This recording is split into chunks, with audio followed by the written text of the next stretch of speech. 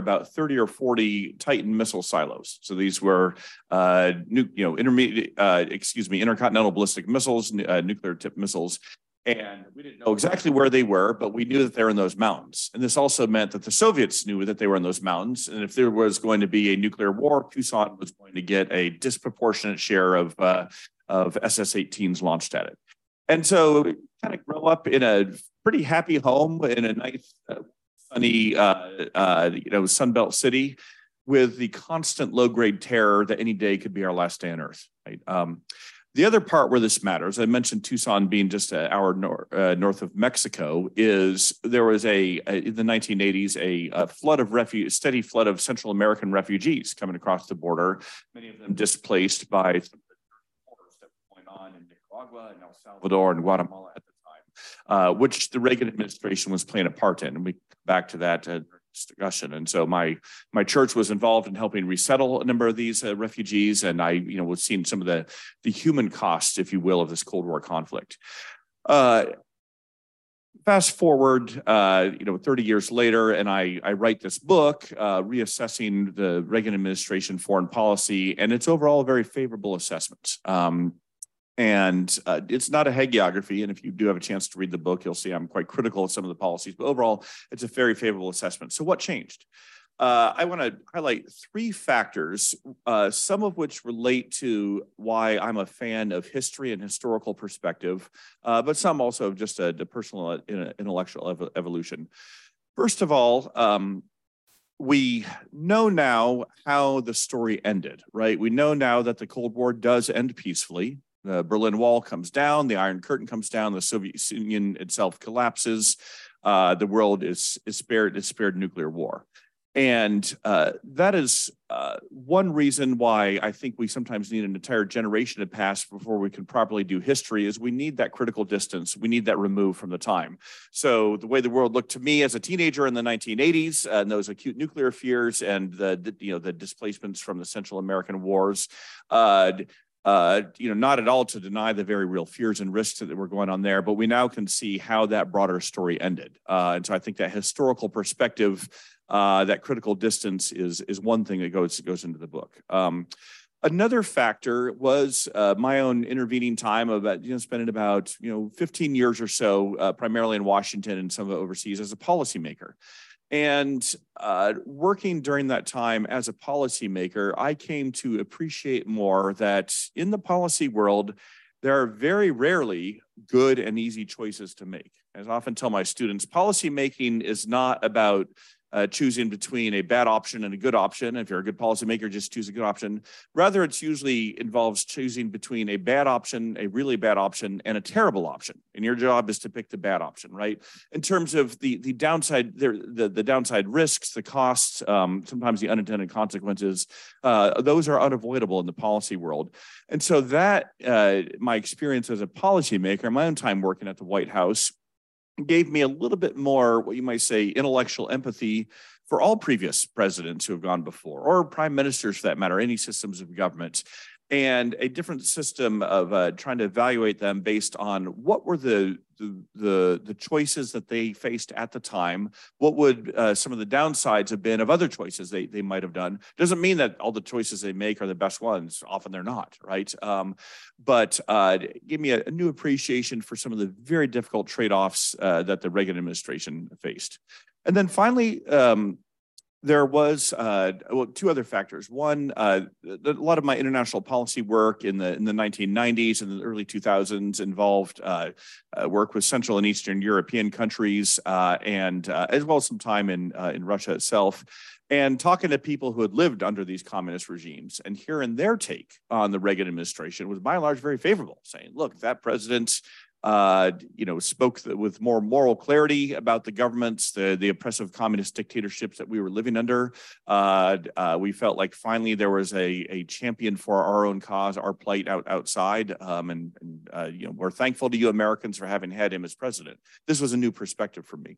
Then finally, speaking as a scholar, especially a historian, and Mike had mentioned all of the time I spent at the Reagan Library, which is where the records of the archival records of the Reagan administration are. And I spent a lot of time at the Library of Congress and elsewhere in all the different archives.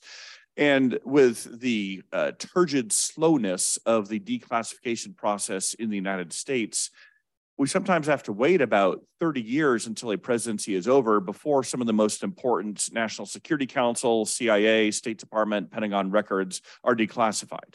And those offer a very new window into the internal policy-making processes, the deliberations, the mind of the president himself that were just not available at the time to journalists or to other observers. And so just as the wheel turns, nothing special about me. I was one of the first scholars who happened to be working on this at a time when there were tens of thousands of pages of these new documents declassified. What kind of documents? Well, the transcripts of Reagan's meetings with other world leaders and heads of state, where we can now see what was he actually saying to them.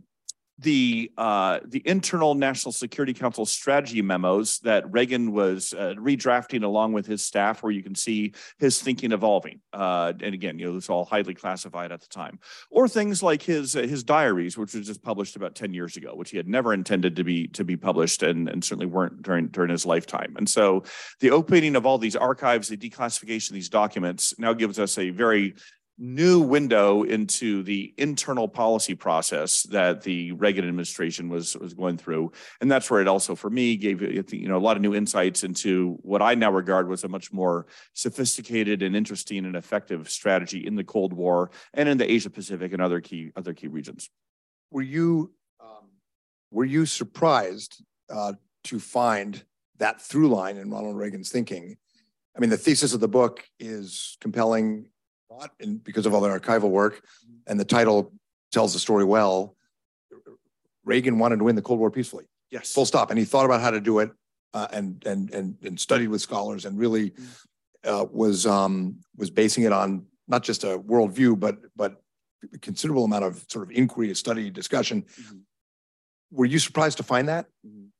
Yeah, I was. And when I started the research on this book a little over 10 years ago, at that point, my thinking had evolved to generally having a fairly favorable assessment of Reagan, but still not much expertise or familiarity. So these are more instincts. And so I was still quite surprised as I delved into the research to see a number of things that you had mentioned. First, a much more sophisticated strategy in his own mind for bringing the Cold War to a peaceful end, and seeing the vulnerabilities in the Soviet Union much earlier than others did.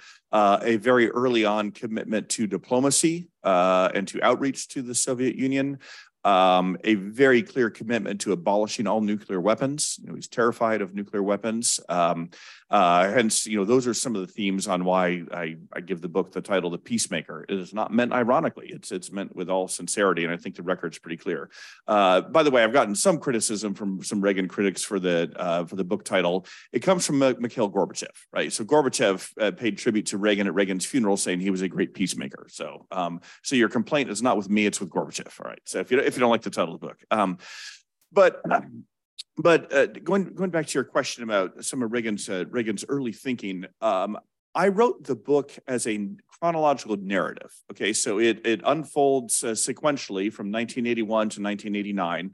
The idea there partly is to make it a little more readable, so readers can feel the story unfolding as it was for Reagan and his team. But there's also an argument embedded in writing it as a chronological narrative, which is I'm trying to disabuse readers and any of us in the 21st century of what I call the inevitability fallacy. This is the belief that we now have in hindsight.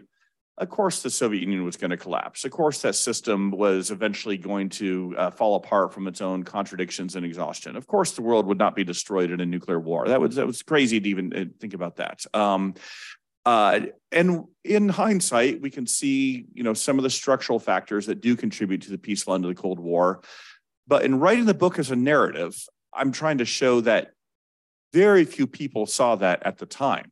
And Reagan and his team certainly didn't know that it was going to end that way. And every day that they went into the White House, or he went behind his desk in the Oval Office, he quite literally did not know if this was going to be his last day on planet Earth.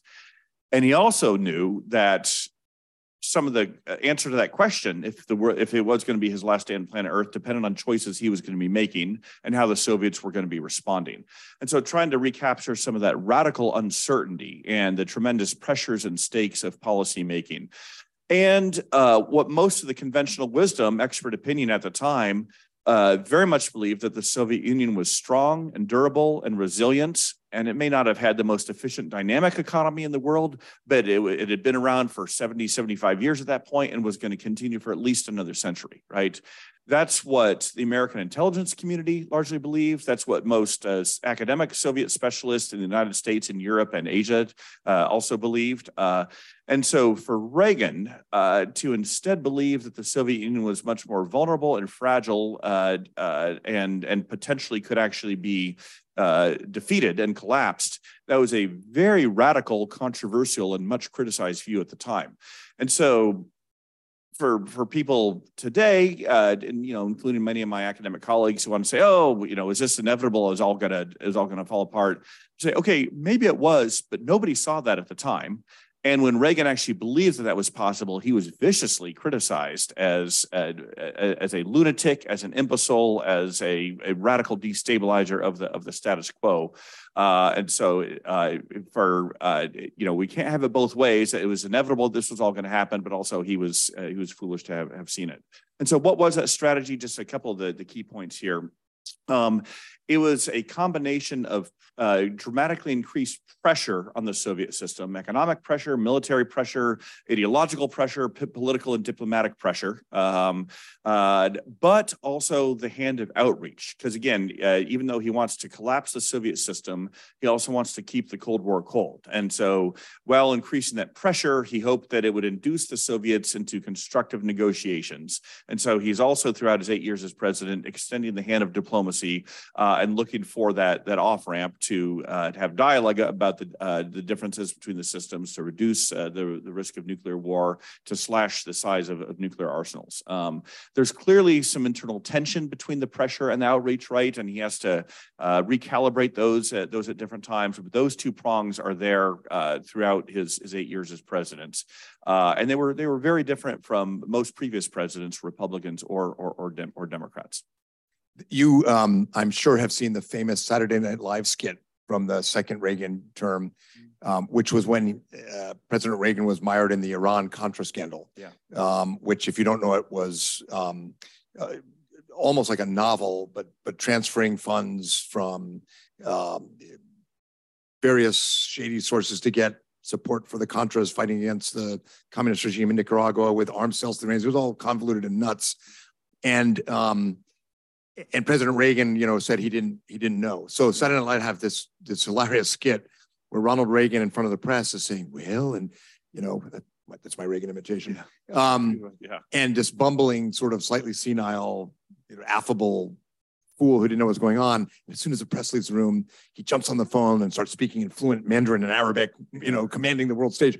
Your book sort of says that wasn't quite wrong. Yeah, he was in command, but you still have this incredible contradiction. So the archival evidence is very, very compelling now that it's being declassified and made available. He had a strategy. It was deliberate. He thought it through.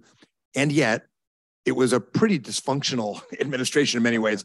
Al Haig, the Secretary of State, fighting with Dick Allen, the first of many national security advisors. I think the only one who changed more might have been Trump. Weinberger and Schultz could barely talk to each other, Secretary of State and Defense. It was a very dysfunctional presidency. So how do you reconcile those two realities? His through line, his strategy, his deliberateness that you find, and then kind of his inability to herd cats in his own administration. Yeah. How does that happen?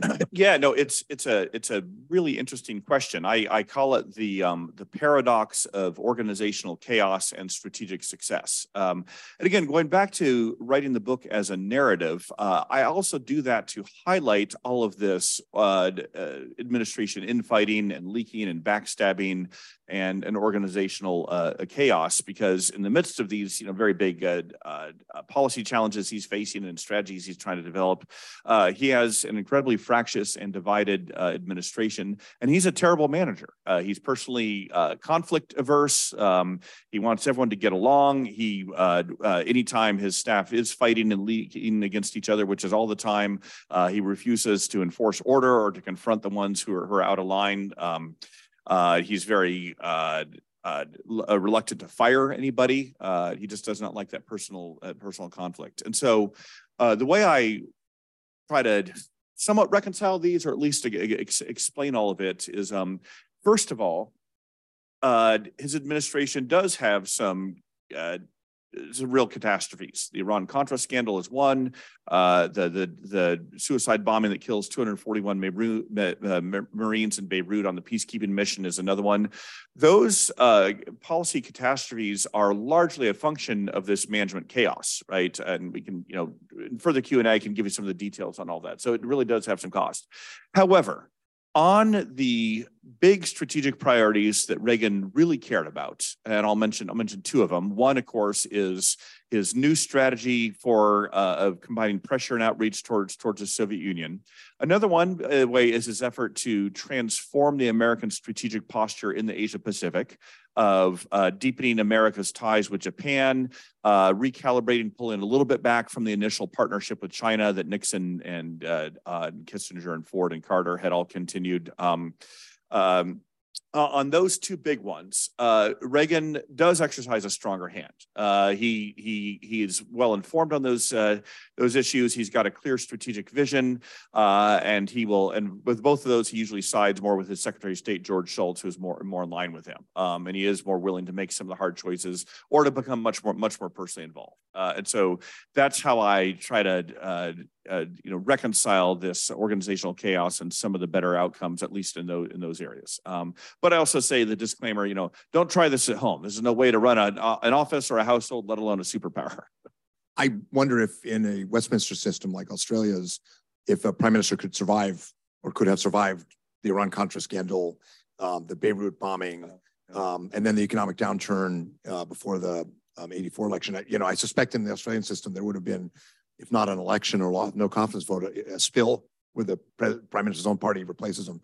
So Reagan was lucky he was in a federal presidential system and not a Westminster system. Initial term, and survives that, and then once you're reelected, you got the former. Although he almost does get impeached over Iran-Contra, so it does come close. Yeah. The other criticism of, let us finish, and we'll take questions when we're done. Thanks. Yeah, we'll bring people in a minute. So the other criticism of Reagan or attack on Reagan that you hear quite frequently is that he had Alzheimer's, and that at some point as president he was no longer able to function as president. You went through his diaries, his notes on speech writing. What did you find? Yeah, so I'm not a medical doctor, and I never met Ronald Reagan, let alone examined him. Okay, so the first big disclaimer there is I cannot give you, the magisterial opinion on this, and I don't think anyone will ever know. That said, my best reasonably informed judgment is that his Alzheimer's did not manifest until he had left the White House. Okay, and the evidence for that is that he had a number of medical checkups in the 2 or 3 years after he left the White House, which found no evidence of anything like this. And the first real diagnosis of the Alzheimer's is not until 1994, so 5 years after he leaves the White House in '89. He does, in his last 2 or 3 years as president, have a number of memory lapses, or you'll see these stories about he seems kind of dazed and confused in a particular meeting, or he's in an interview and he's forgetting things and stumbling around. So what's going on there? I actually think this is an Occam's razor example of the simplest explanation is what it was. He was the oldest president in history at the time in the hardest job in the world, and he was tired. I'm 50. I get tired and forget things sometimes, and I'm just a professor. I'm not in the hardest job in the world, right? He was 77 years old at the time, 6 or 7 years into the presidency. Like I said, the fate of the world resting on his shoulders, and he was tired and stressed. And when you're tired and stressed and of that age, you're going to forget things. And so I think it was really as straightforward as that. And rode regularly on horseback. when he was shot by Hinckley, the doctor said his muscle mass stopped the bullet. He was in such good shape. Yeah, very good physical condition. It is a bit of a sobering thought, though, because our current president is older. No. Since then, the United States, you don't need me to tell you this, has had two older presidents than Ronald Reagan. Donald Trump was older than him, and Joe Biden is older than both of them. So people just live longer and healthier for more now, right? Yeah. Fingers crossed. Yeah. I want to turn to the present, but to do that transition, I want to ask you a bit about how to use history as a tool of statecraft and strategy and policy. You've thought about this and written about it. You did it in the White House, and you're on advisory committees now for the State Department on how to use history. So what's the right way to use history for contemporary statecraft? What's the wrong way? Okay. Yeah. Okay. A lot there. I'll just give a few general observations, and I'll even tie a couple of these to some of the insights from the Reagan administration too, but then some more general ones. So, the first disclaimer is history can be used very poorly and in a very distorted ways in policy.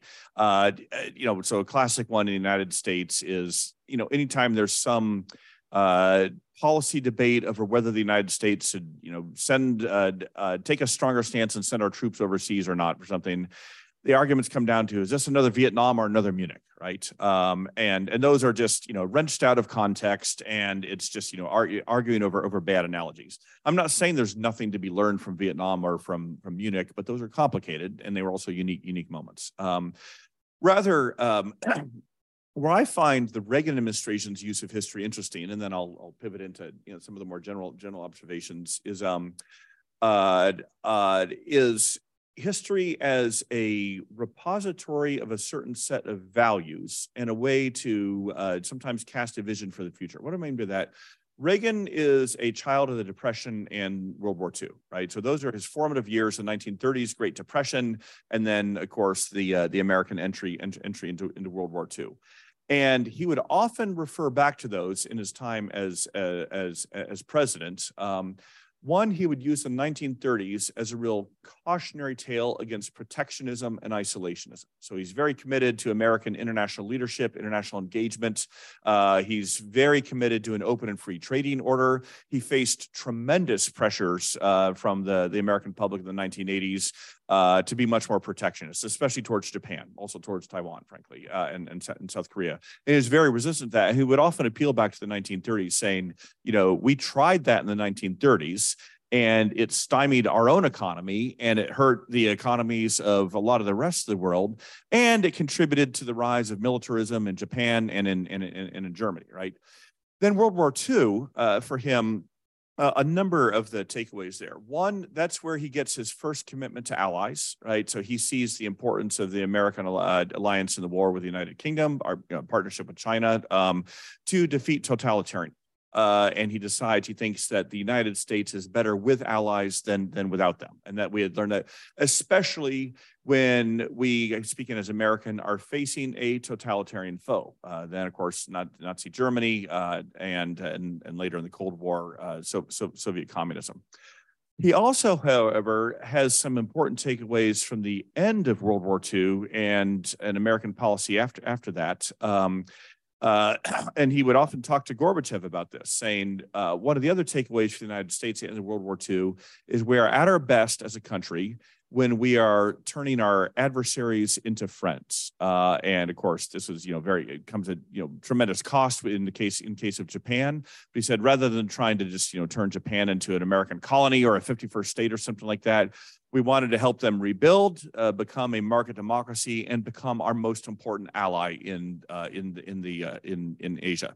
Similarly with Germany, or in this case, it was West Germany, right? He would often say, look, they are now our most, one of our most important allies in Europe after being one of our mortal enemies. And he also would often talk about the importance of American self-restraint at the end of the war, that when we had, in 1946, 50% of global GDP, an absolute nuclear monopoly, being the only nuclear power in the world, and troops stationed around the world. Again, he said that there was a deliberate choice, and instead of trying to be a new hegemonic empire, rather to help create a more collaborative international order to self-limit some of our own sovereignty with helping create the United Nations. weapons and so on. So Reagan would often tell this story to other heads of state and saying, these are the principles I still believe in for America. And he would also often make these appeals in his speeches to the American people, who were getting weary of 4 decades of the Cold War and wondering why we had to have this open trading order that allowed, goods to be, flooding our markets and hurting American jobs and so on, as some of the protectionists would say. And then finally, with Gorbachev, when he's appealing for reducing nuclear arms and the threat of war, he'd say, "Listen, we have a track record of showing some historical restraint here."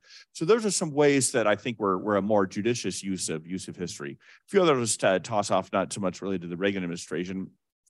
History is a laboratory for policy experimentation, right? And so anytime policymakers in the contemporary moment are wrestling with a new challenge, North Korea's nuclear program, Russia's invasion of Ukraine, the challenge of a rising and certainly a sort of China.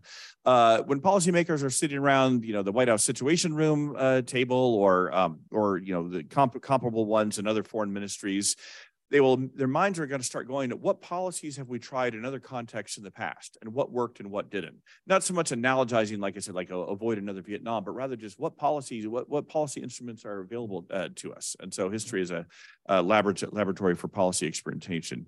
And finally, many other things I could say. History helps disabuse countries of their own narcissism and give them a window into how other countries and other leaders might be seeing the world, right? So the United States would do well to pay attention to China's history if we're trying to figure out the new challenge from China. Paying attention to Russian history to understand how Putin sees the world. I'm not an apologist for Putin, right? But we at least need to understand his own use of history if we're going to in turn be trying to marshal effective policies. So. When we were in the White House, you were the only historian, PhD. There were about 4 or 5 of us with PhDs in political science: Connie Rice, Victor Chamy, Peter Fever. All the political scientists came out of that experience and wrote the next big book was a history, because of what you said. And Reagan's ironclad commitment and interest in alliances was reciprocated. He was lucky in some ways because he was emphasizing alliances as the cornerstone of American strategy when Margaret Thatcher was Prime Minister of the UK, Nakasone emerged in Japan, Mulroney in Canada, Helmut Kohl in Germany.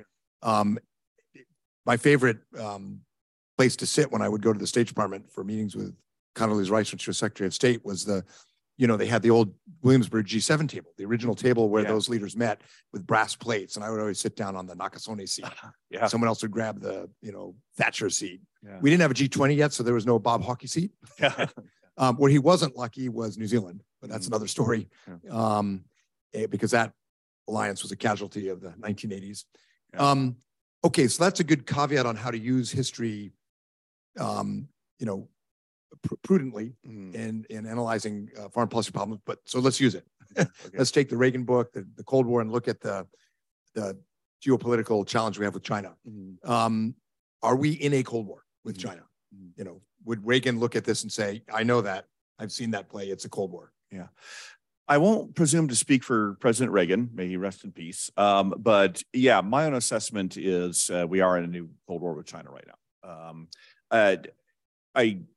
As we were talking earlier today, anytime I say that, then need to put out the disclaimer about the discontinuities or differences between the first Cold War and the new one now.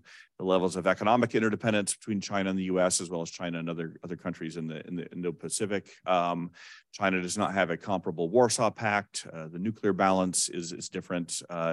China is not, the Chinese Communist Party is not trying to promote communist ideology globally in the same way that the Soviet Union was. So there's not a perfect analogy, but insofar as this is a competition between the United States and a nuclear-armed communist superpower on the Eurasian landmass, right there, the same structural factors. This has only happened 2 times in history. One was the first Cold War. The other one is the circumstances that we're in now.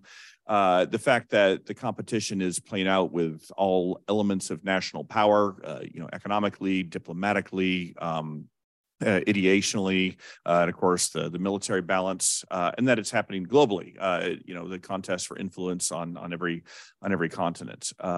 And I do think the fact that there is a pretty strong element of a battle of ideas. Like these are two different views of how a good society is organized and how the world, the international order, should be organized as well. That was, I think, one of Reagan's insights into the Cold War itself, of privileging that competition of ideas.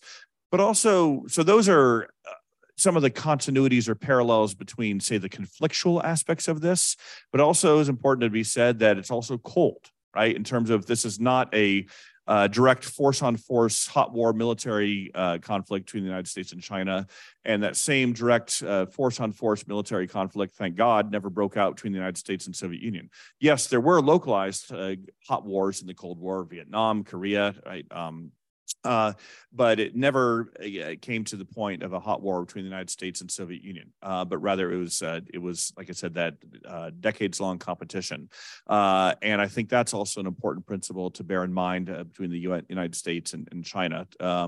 I do favor at least some pages from the broader Reagan playbook of maintaining, speaking as an American, obviously here in the premier city of one of our most important allies, Australia, of maintaining our commitment to our allies. I think that's a sort of asymmetric advantage that the United States has, which China does not have. The same level of mutual commitments and allies there.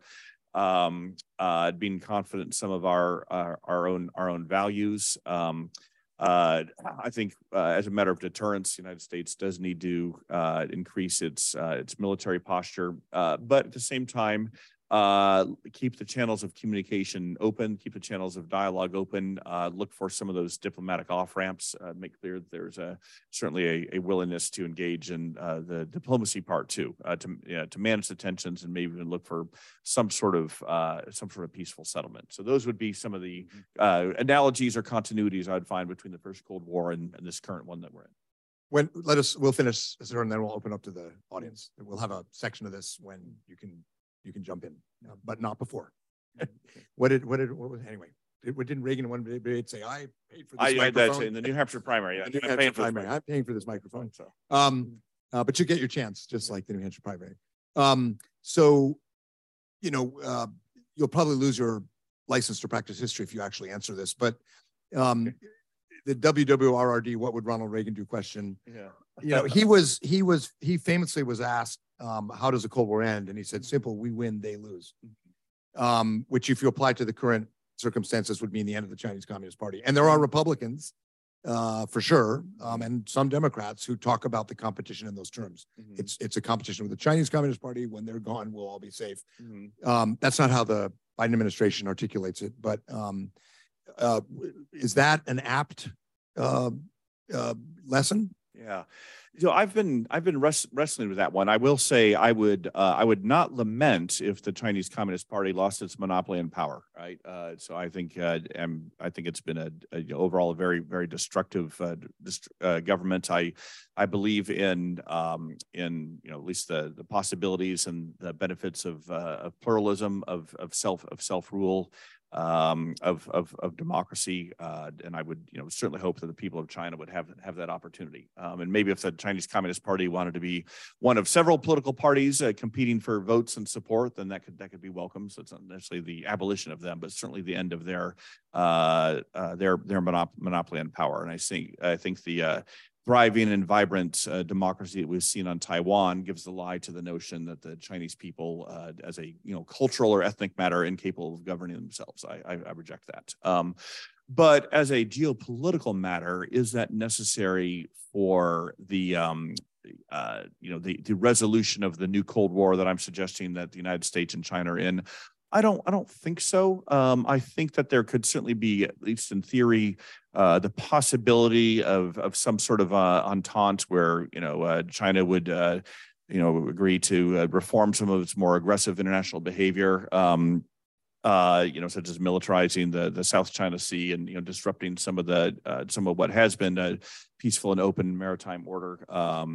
I don't know if they could reverse their strangling of Hong Kong democracy, but I would want to see that. I see that as an example again of some of this outside aggression. But it's not a perfect analogy at all. But in the case of Vietnam, there still is one-party communist rule there, but Vietnam is certainly not an adversary of the United States, and so that by itself does not mean it's going to be adversarial. And there's possibilities for cooperation. So, as John Lewis Gaddis writes in his famous Strategies of Containment, there were multiple strategies to contain the Soviet Union, but they were all essentially defensive. Yeah. And it was Reagan who, with an early National Security Council strategy document, said we are in effect going on the offense. Yeah. Yeah. We're gonna transform the international system. And that's not where the Biden administration is. And I don't think that's where the majority consensus is in the Congress. So it's still that we're going to defend the order against the challenges. Wonder if Reagan were alive today, if he would say, you might as well get to the hard part now, or if he'd say, no, that's quite right. China is very, very different. Yeah, and that's where I honestly don't know. You lose your historian's license. Yeah, no, yeah, because just thinking about timing, right? When Reagan becomes president, the Cold War, the Soviet Union had been in existence for 73 years, and the Cold War had been going for at least 35 years, right? And so the conflict had already gone through several phases, and he was certainly seeing more vulnerability among the Soviets than I think the CCP necessarily has, and so. I'm not making this exact analogy, but if one were to just try to map, one conflict or competition onto the other, the current moment would be more like the earlier mid 1950s, kind of much earlier in it, when Eisenhower rightly rejected rollback because that just the timing was not right. So some of Reagan's strategic acuity, I think, was from recognizing it is now time to move from that containment and management framework to now more of a rollback one. That said, I'm just going to put this out here as a provocation. I'm not making any normative claims here, and this will not earn me any return visits to Beijing, but I'm not so welcome there these days anyway. The Soviet Union came into existence in 1917, and the Soviet Union ceased to exist in 1991. That's a lifespan of 74 years. The People's Republic of China came into existence in 1949. We are now in the year 2023. That is 74 years later. Xi Jinping, of course, has studied the collapse of the Soviet Union as a cautionary tale, going back to this thing about learning from history. I do not put that out there. No, you do not misunderstand. Inboden did not just sit here and predict that in the next 6 months the CCP is going to collapse, okay? But I do put that out there as a reminder that a system may appear strong and durable and almost inevitable, and it will be that until it's not. And what that timeline is for the Chinese Communist Party or American democracy or anything else, right? I mean, nothing lasts forever.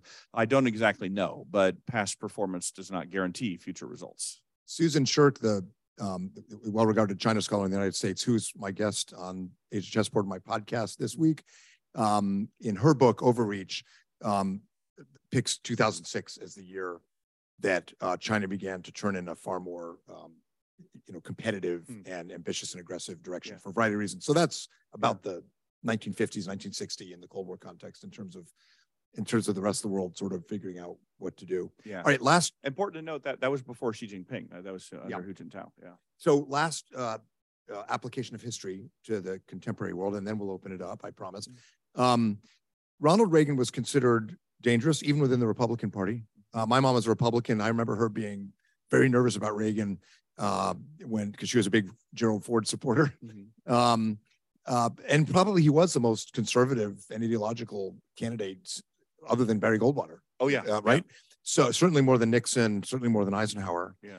And yet he pulled together a coalition that included the religious right, that included the moderate sort of Republicans like my mom, that included Democrats, the famous Reagan Democrats. Yeah. He won by adding, not by subtracting. Yeah. Is it possible today in the Republican Party? Is there a possibility the current Republican Party, given all the structural changes, can produce another Reagan who can build that kind of coalition and a foreign policy, that maybe not the same, but is that internationalist foreign policy? I hope so. Right now, this is more wish than prediction necessarily, but just in terms of wanting to see a political formula that actually works. Reagan's vision of a more hopeful, optimistic, unifying tone of politics by addition rather than subtraction, of trying to unite both the Republican Party, which was deeply divided when he ran and became president, and he had many detractors there. This is why he picks George H.W. Bush as his vice president. They had been rivals before; they had no friendship before. Bush represented the moderate northeastern wing of the party. Reagan, the more insurgent movement conservative southern and western wing, and Reagan wanted to unite the party. So he said, I'm going to bring in as my vice president the exemplar of that other wing that hates me, that has been trying to defeat me, right? But then also he did not just want to unite Republicans. He really did want to unite the rest of the country as well. And so he would criticize the ideas of his political opponents, but he's very careful never to engage in ad hominems. This is why in 1984 he sets records that still stand for a landslide victory of something like 60% of the popular vote and winning 49 states. Right. So these were many Americans who were not. There was a lot of independents and Democrats who were voting for him. And I think that was a function of a few things. One, most voters are not terribly ideological. Most voters are going to vote depending on if they feel like their lives are getting better and whatever policies they're living under are working. And by 1984, Reagan's policies seemed to most Americans to be working. They were getting better jobs. Crime was going down. They were feeling more hope and optimism about the future, and they were feeling a little more safe and secure in the Cold War too. Foreign policy was certainly there. But there also was a pragmatism of him, right? So he would have his convictions, but he was also very willing to cut deals with Democrats, with other moderate Republicans. He's constantly wheeling and dealing with Congress. He also was compromising and making deals with Mikhail Gorbachev as well. And he would often say, I don't want to if I can get 80% of what I'm hoping for, whether it's a tax policy or nuclear arms reduction, I'm going to take that. I'm not going to hold out for the final 20% and then lose it all. He would say, or go flying over the cliff on some sort of ideological crusade because I can't get that. And so that was a rare gift of having that combination of principle and conviction, but also pragmatism and being willing to cut a deal. I don't see any particular figures right now in the Republican Party who are galvanizing a lot of this. Some would have the potential to. You and I both have admiration for Senator Tim Scott of South Carolina, who's running for president right now. He's certainly got some of these more Reagan-esque tones, which I appreciate. Glenn Youngkin, the Virginia governor, who may run for president, would potentially have a path to embrace this particular model. I like to think that a critical mass of the American people would respond well to this, but the last few years of American politics have disproven that thus far. So, yeah. And you put it in the book, Reagan used to be a Democrat and he headed a trade union, the Actors Guild. So he knew how to speak to the other side. Yeah. And had not completely rejected a lot of those values either. So the next president who used to be a Democrat was Donald Trump. Oh, yes. Yeah. And Trump got the Reagan Democrats. Yeah. Completely different worldview, personality, and likely position in history, but he was able to do it. And Trump always hated Reagan. There's a little vignette in my book in 1987 when Reagan is president. Donald Trump is just this kind of flamboyant, occasionally bankrupt New York real estate developer. Trump takes out full-page ads in the New York Times and Washington Post lambasting Reagan's foreign policy, saying he detests Reagan's open trade, he detests Reagan's commitment to allies. He thinks that Reagan is being played as a sucker by making America look weak in the rest of the world, and so on and so forth. Reagan pays no mind to this, but it was something of a foretaste of the what President Trump would later become. All right, now I will open it up, please. You've been patient, sir. Yes. Right here. Okay. Wait for the mic if you could. I understand that, finding examples of history and trying to draw lessons. Did you in your work of a sort of like a fundamental that runs through in in the use of history? Is there a sort of a consistent one rule? That's question one. Question two, I don't know if it's going to come out right. In terms of using parallel, the American reaction to an enemy increasing its influence on an island off its shore, Cuba, and its is there a parallel, or even perhaps a justification in China responding to a perceived enemy increasing influence on an island off its shore? And just to clarify on the Cuba one, are you referring particularly to the Cuban Missile Crisis in '62, or more just the general that for several decades there's been a communist regime there? Okay, so yeah. So on the first one, a general theory of history. Boy, there are a lot there. I will say that usually I think the most insightful and responsible uses of history reject a grand theory, right? So rejects a Marxian historical dialectic or some other ideological belief in a particular engine of history, and rather treat history as more of a broad tableau of the human experience, if you will. I don't want to sound too ethereal here, right? But as more revealing of complexities and ranges of possibilities. Sometimes cycles. Sometimes there will be cycles. Again, I'm a little leery of too much of a rigid embrace of a cyclical view of history. Okay, because I don't believe in inevitabilities. But just to give you one example of where some historical cycles can be insightful, this gets back to what we were talking about before. I have found, and this is not completely unique to me, but there is about a roughly within Republican foreign policy debates, there's about a 20 to 30 year recurring cycle between oscillating between internationalism and isolationism, right? So the 1900s, early 1900s, Teddy Roosevelt, and an earlier Henry Cabot Lodge, very committed as Republicans to American international leadership and engagement. The 1920s and 30s is when the first resurgence of Republican isolationism under Harding and Coolidge comes along. Then with Vandenberg in the 1940s, a return to internationalism, but then with Bob Taft in the 1950s and then squaring off against Eisenhower, isolation. Yeah, I can take this forward, right? Okay, so there's some of these recurring historical dynamics, but I don't want to get locked into that saying that there's therefore inevitably going to be this pattern. Okay.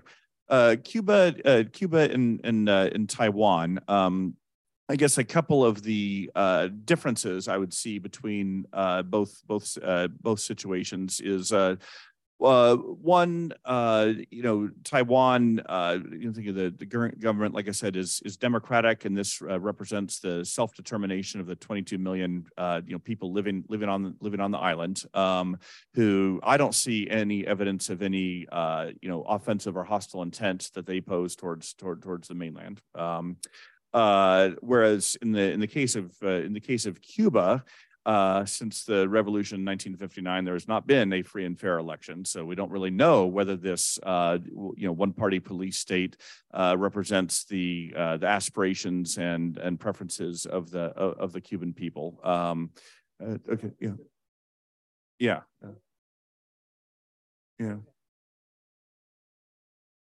So an armed Taiwan would be as worrisome as an armed Cuba to the big power nearby is the point, right? Yeah. I guess if the United States were to station offensive nuclear weapons in Taiwan, I could see that more threatening to China. Yeah. Also, Cuba's one island. Taiwan, we're talking Taiwan, Japan, Philippines, and even Australia in the island chain that's looking at this. But it is an interesting question. It gets back to Will's point about you need to understand the historical perspective of the other side.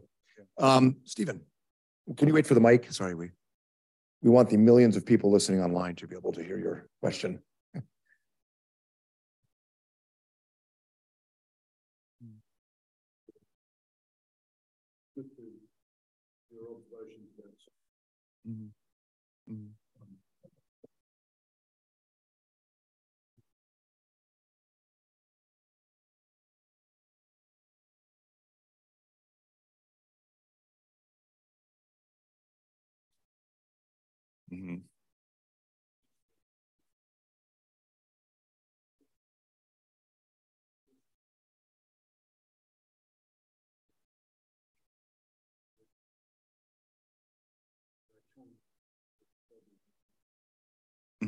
Very good question. In part, yes, but here I would want to elaborate that the Reagan administration's successful policies in the Cold War, which I argue they were, benefited from every previous Cold War president. Right, and I'll come back to the Nixon part in particular and the détente role, but Reagan's first foreign policy mentor in the 1960s was Dwight Eisenhower. I do a little vignette on that in the book. Reagan had a particular reverence and appreciation for Harry Truman. And Reagan had read NSC 68 closely and would often reference, right? Reagan benefited quite a bit, even though he had run against and defeated Jimmy Carter.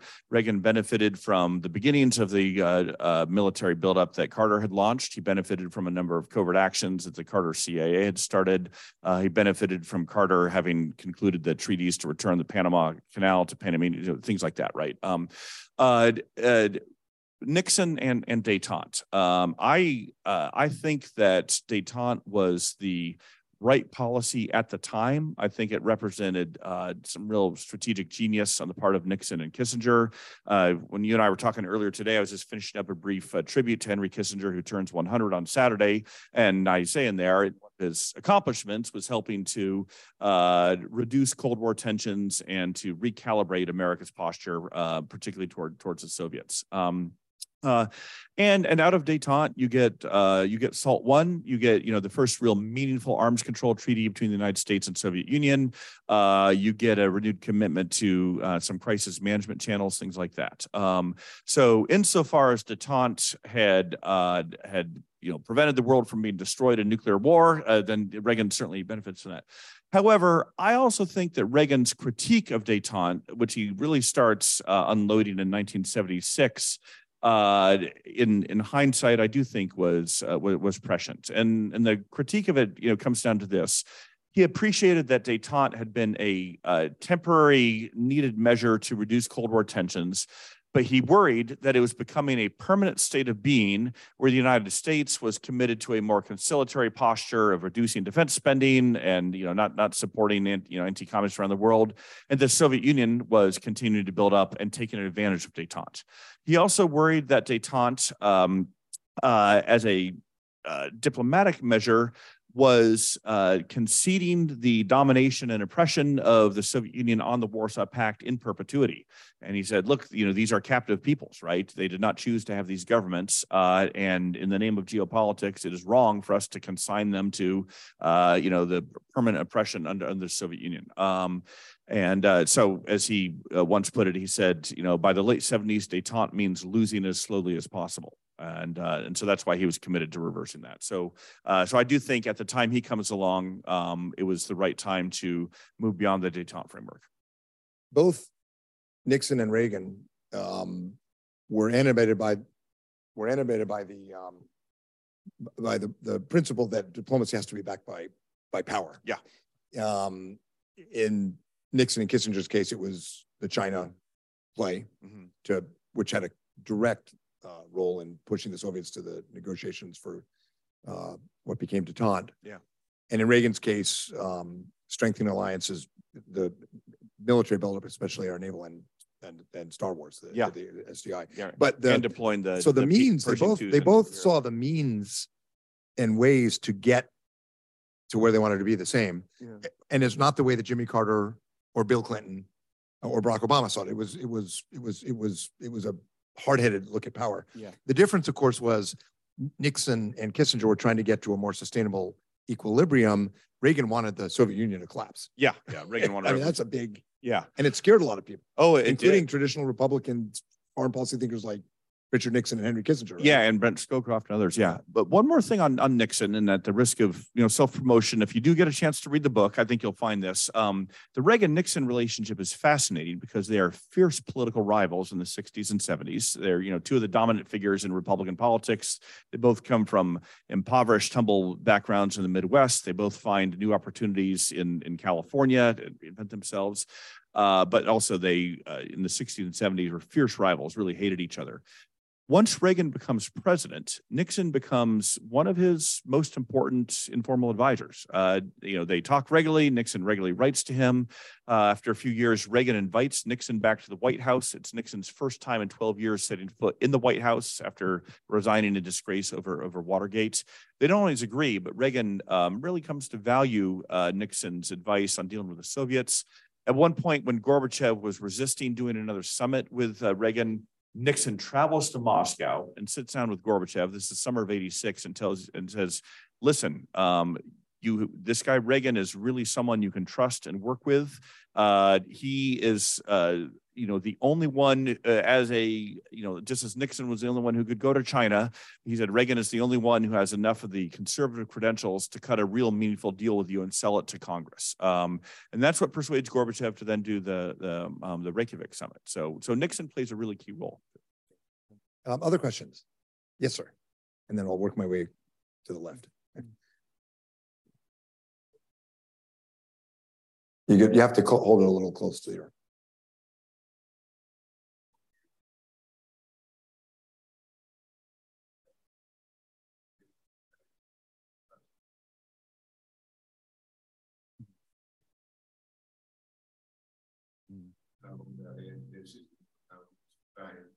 Needed in people in the United States early, and secondly, sort of far removed from that, what would Ronald Reagan made of Vladimir Putin and his notion that the collapse of the Soviet Union is the greatest tragedy of the 20th century? And how do you think he might have handled it? I know that's totally theoretical.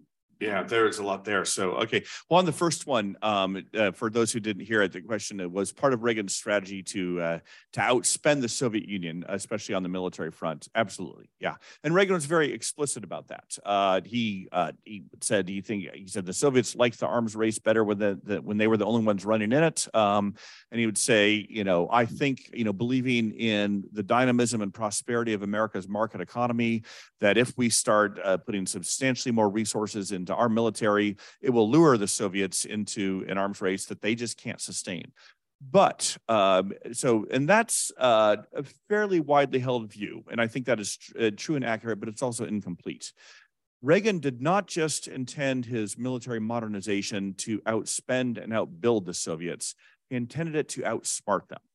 And this is where, remember, he had been the two-term governor of California in the 60s and 70s when Silicon Valley really first came into being, when it had its first boom. So he's a great believer in the free world, in the United States, technology, innovation, creativity.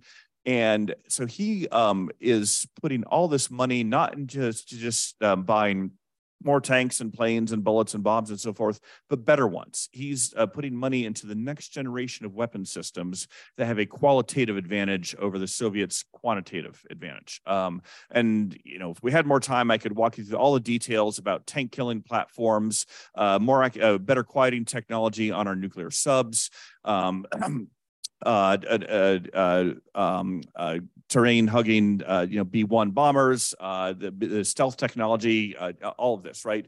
And Gorbachev is fascinated by this and terrified by it, because Gorbachev realizes no matter how many more rubles I throw at buying more T-72s or deploying more SS-18s, I can't keep pace with the American technological advantage, and that's why the Strategic Defense Initiative is the apex of all that. So yes, so there's more to the Reagan defense buildup, but partly it's outspending, but it's also just like I said, outsmarting.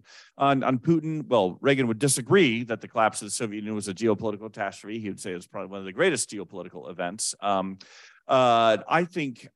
I can't say for sure, but I think he'd find Putin an utterly loathsome character. I think that we do know that the Reagan doctrine, which involved providing American weapons to other people who are fighting for their own freedom against Kremlin aggression, the Mujahideen in Afghanistan, the UNITA rebels in Angola and elsewhere, is exactly what the United States and our allies, including Australia, are doing with supporting Ukraine right now, right? So I think Reagan would be committed to that.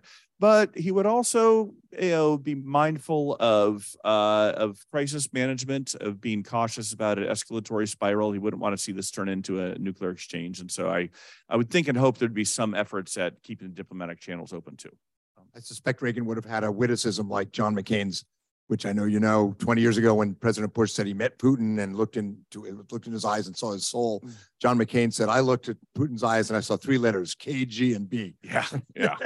And of course, McCain was a huge, I mean, Ronald Reagan transformed his life. He was a Reagan Republican through and through. Yeah. I'm going to keep going this way. Yeah, Cam. Oh, sorry, you go ahead and then Cam.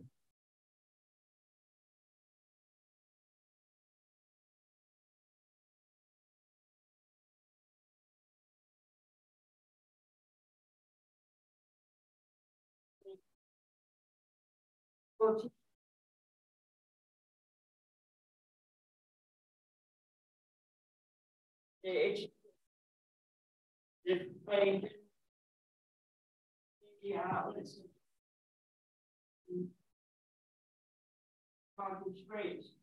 But it's just a matter of me wanting to say one. Oh, sorry.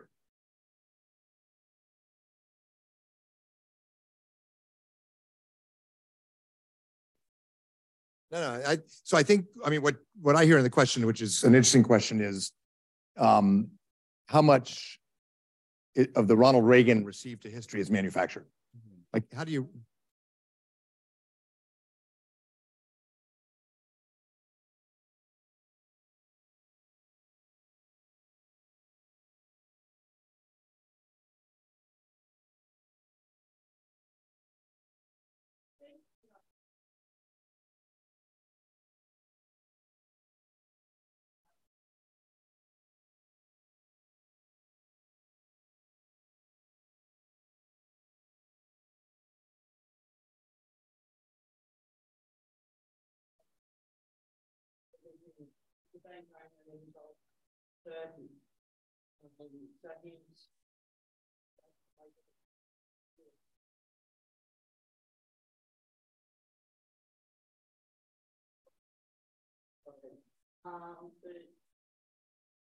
Well, can we go with the first part of the question, or at least what I heard in it, which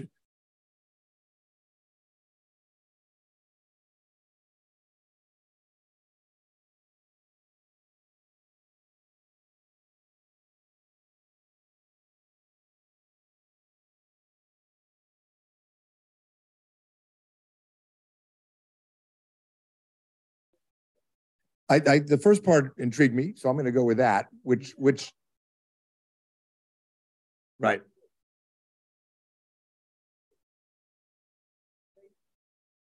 Right. So let's go with what I was hearing in the first part of the question, which is an interesting one, which is, as a historian, for example, how do you deal with the Ronald Reagan or any other prominent political figure as they're received in history? This is a political leader whose entire persona was generated by consulting groups. He was an actor. Mm-hmm. You know, it's a classic challenge of biographers. Yeah. As an Asia scholar, used to teach a class on Asian leaders. Scholars had a really hard time explaining Ho Chi Minh because the Communist Party in Vietnam had created this whole mythology around him, and but no one could actually verify it, and it was received as him. So, as a historian, how do you sort of deal with that? Yeah. So this was I will answer the question by dodging it a little bit. Okay. So bear with me here, right? So and I think I see what you're getting at here too. You could let him finish. Yeah, right. So my book is a history of Reagan administration foreign policy, right? So notice what it isn't. It is not a biography of Ronald Reagan. It is not a birth to death, trivium of life. It's not even a history of his whole presidency. It doesn't get into domestic policy or anything like that. And I wrote it that way partly because I thought there was enough just of interesting things to say about the foreign policy, but also I did not think that I would, if I tried to do a biography, be fully able to get inside his head and understand him, because no one really has. He's a very enigmatic personality. Has confounded many a biographer, partly because there's many layers to him, partly because he himself would not always be introspective. He had no close friends in life, right? The one person he's close to is Nancy Reagan, his wife. But Reagan was the son of an abusive alcoholic father and grew up in a very insecure, traumatizing home with many moves. And so he never, in a lot of ways, he was very distrustful of other people and that he wouldn't really let them in. And yet he also had coped with that. And this is why he was a bad manager too, because he's so conflict averse.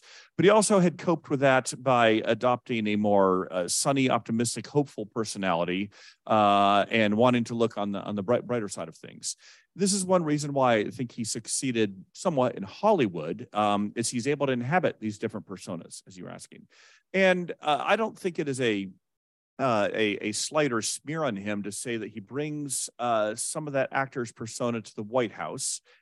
Well, yeah, not so much an illusion, but just appreciating the ceremonial roles of the office, the stagecraft as statecraft, right? And this is not unique to the American presidency. I mean, every political leader, you have to have some ways of connecting with the people and casting a broader vision for them, and then inhabiting this particular role, and yet realizing that the role you're in is larger than who you are as a person. And so there's one reasonably good biography of him titled President Reagan, subtitle The Role of a Lifetime, right? And it's not meant to disparage him. It's saying that he appreciated the theatrical aspects of it. That's why he spends a lot of time on his speeches and on crafting the communications he wants to the American people. That's why he pays attention to the pageantry and imagery.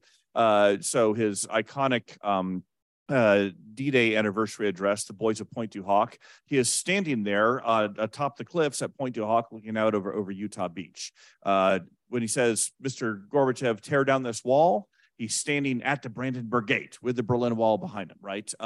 So connecting the ideas and principles of his strategy to the imagery, and in turn trying to use that to mobilize public opinion, there is some of the imagery there. So that's a very good question. But your book is not a psychological biography of Ronald Reagan. It's identifying the role of Ronald Reagan in the foreign policy of his presidency. Yeah. And the conclusion is it's far more significant than most historians have recognized because of the archival things you found. Cam.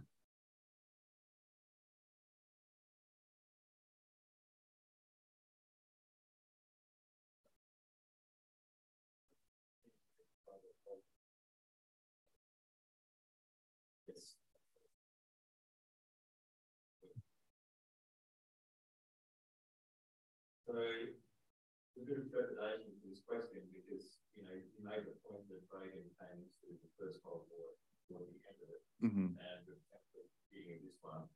My question really hinges around proxy wars. So,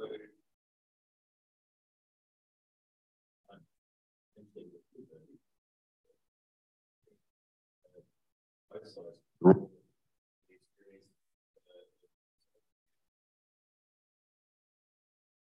Yeah.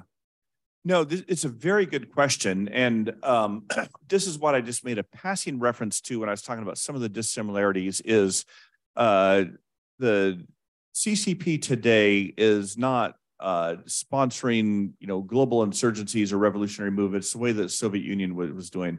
So just to, a little refresher here for us, which I had to be reminded myself in working on the book on what things look like.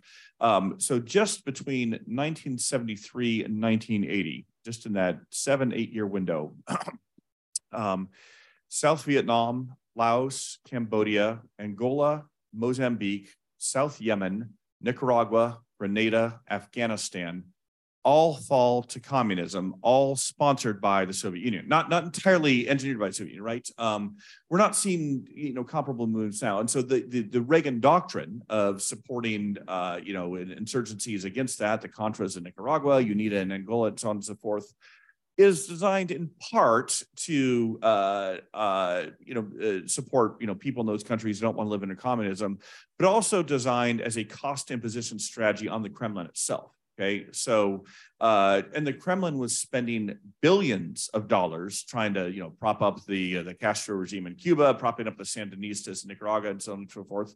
Reagan already sees that they're economically vulnerable, and he thinks, all right, if I can make it even more expensive for them through these proxy wars, but also especially in Afghanistan, it's not just about imposing financial costs, but we don't know the exact numbers, but probably something upwards of 50 or 60,000 Soviet soldiers are killed by American provided arms to the Mujahideen in Afghanistan. And that is very demoralizing to the Soviet people, and in addition to the financial costs there. And so Yeah, so in that sense, those proxy wars are a part of that broader cost imposition strategy. And there's not, I don't see a comparable one going on right now with China, except insofar as China supporting Russia and Russia's invasion of Ukraine. But that's kind of a triple bank shot, as I can say. So yeah, so I don't see any direct lessons there right now. And in some ways, I hope we don't have to get into that either. Yes. Okay. Yeah. Go ahead.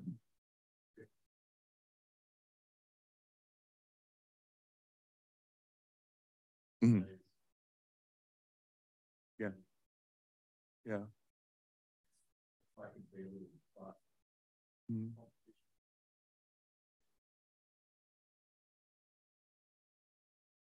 Mm-hmm.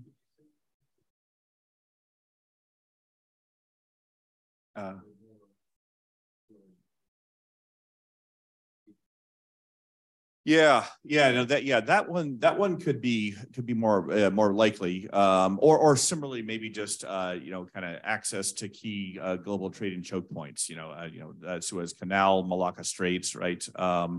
And the American commitment over the last several decades has certainly been to helping underwrite an open and free maritime order, preventing the domination of those by any hostile powers.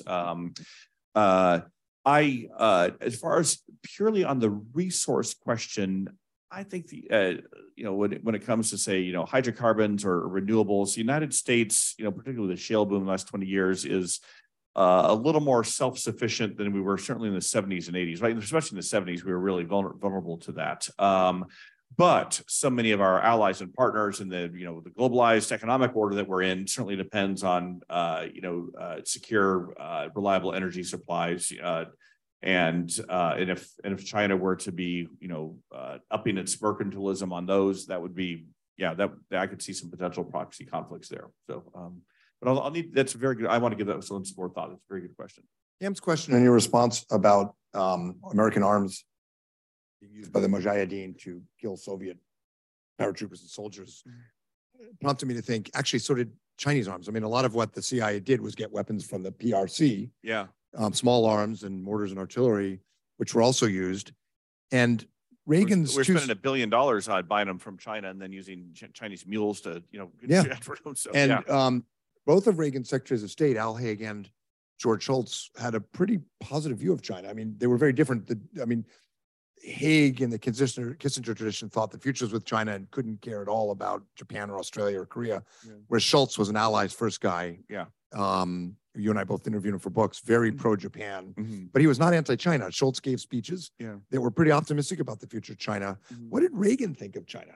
Yeah. I mean, it was a useful tool against the Soviets, but what did he, in your archival research, did you get a sense of his impression? He really admired Japan. He liked Nakasone. Oh, yeah. Right? Yeah. So, he was an Anglophile, really liked Thatcher, but what did he think of China? Yeah. It was useful against Soviets, but what did he really? Yeah. Reagan had some real affinities for China. He was not, it's complicated. I mean, but I would say he was not anti-China, right? And his thinking evolved on China too. This is important to say. So, but first, the context is important. Through the 1970s, a succession of three successive American presidents, Nixon, Ford, and then Carter, all decide that the future of Asia is with China, and they think that the key to American strategy in Asia is a China-first strategy, right? And at the time, that was not an implausible thing to say. I don't want to sound too dismissive at all. I mean, as you mentioned earlier, kind of bringing China more into alignment with the U.S. to counter the Soviets was a geopolitical masterstroke and the right thing to do at the time, just as détente was the right thing to do at the time. But Reagan was very concerned that this came at a cost, and two things in particular. One, he worried that the embrace of China came too much at the expense of America's historic commitment to Taiwan. And second, he thought that it was a mistake to privilege China over Japan. And so when he first becomes president in his first 2 years, and this is one of the sources of his tension with Haig, his priority is to first provide elevate the importance of Japan as America's primary strategic partner in Northeast Asia, and to transform that relationship from primarily economic rivalry into primarily strategic partnership. This is why his first trip to Asia, he goes to Tokyo and Seoul and not to Beijing. All right.